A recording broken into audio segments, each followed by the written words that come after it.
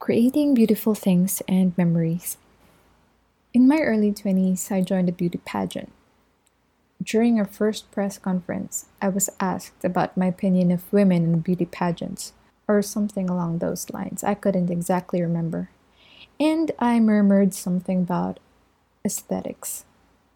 Did I even know what aesthetics was at the time? Sure. Did I know how to relate or connect the word aesthetics to answer the question being thrown at me? Definitely not. I didn't know any better. I was only 21, and what kind of experience could I possibly have to merit a valid answer to that question? Right? My answer to my own question? Everything. I had all the merit in the world to answer that question, and it would still be called a valid answer. Am I entitled for thinking so? Well, that depends on you, the listener, and how you would judge me. But for my own intentions, I could gladly explain that I was doing my best to answer the question with what I knew of at the time. I think there is a thin line between entitlement and just being real.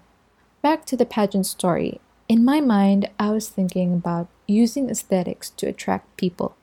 Beauty pageants don't have to be the completely shallow activity that most women would probably dismiss as disgusting or disrespectful to women's bodies. And then, when enough heads turn in favor of aesthetics, read sexy bodies and pretty faces, we could use that attention any way we feel to be right and responsible. I know that is just about the most cliche way to say it, but it's true. Even on social media, we follow people whose aesthetics we aspire to or are attracted by. And then, once we follow them, we learn about them until we can decide for ourselves if they are the right fit for our feeds or if their stories are worth listening to. So, in my blogging journey thus far, I've been writing my stories on the internet ever since I learned that I could. Ever since my computer teacher in high school showed us how she had a web page that was published on the World Wide Web and that was available for anyone with an internet connection to see, I knew I wanted to do the same thing. The first official blog I had was on WordPress, and that was in 2006. 16-year-old me then talked about trivial things teenagers talk about when they're 16. I was naive and I wanted to connect to people who had similar interests. Now I'm almost 30. I'm 29 years old. I will be 30 in December. Half a lifetime ago, I was so different. Until now, I am different. And so I feel like different is good. Different means change. Change means you didn't stagnate, right? As for rebel habits and tendencies are a big part of our lives. Knowing ourselves is half the battle of trying to live a life that we designed, not the life that other people say we should go after. This is why I'm very thankful that I came across Gretchen Rubin's 4 Tendencies. Without much surprise or commotion, I tested out as a rebel.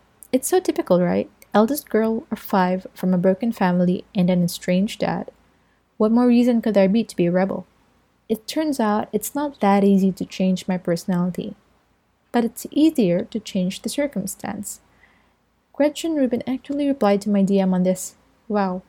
Finding your people.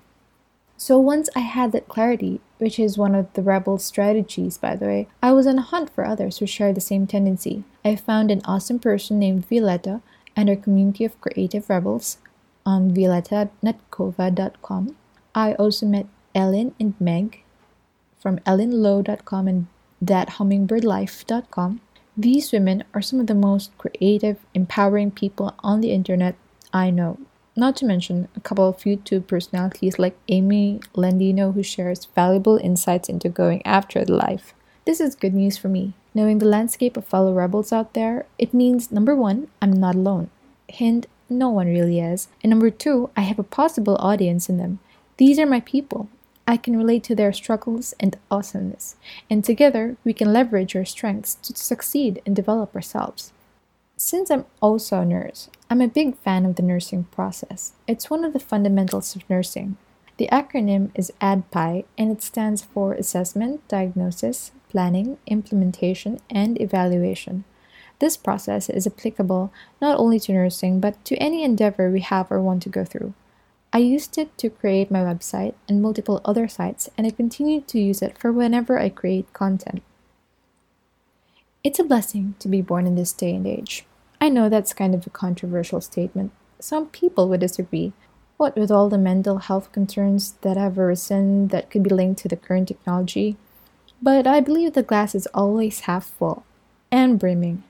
In an era of podcasts, vlogs, blog posts, and overall content generation, I know there's still space for each and every one of us.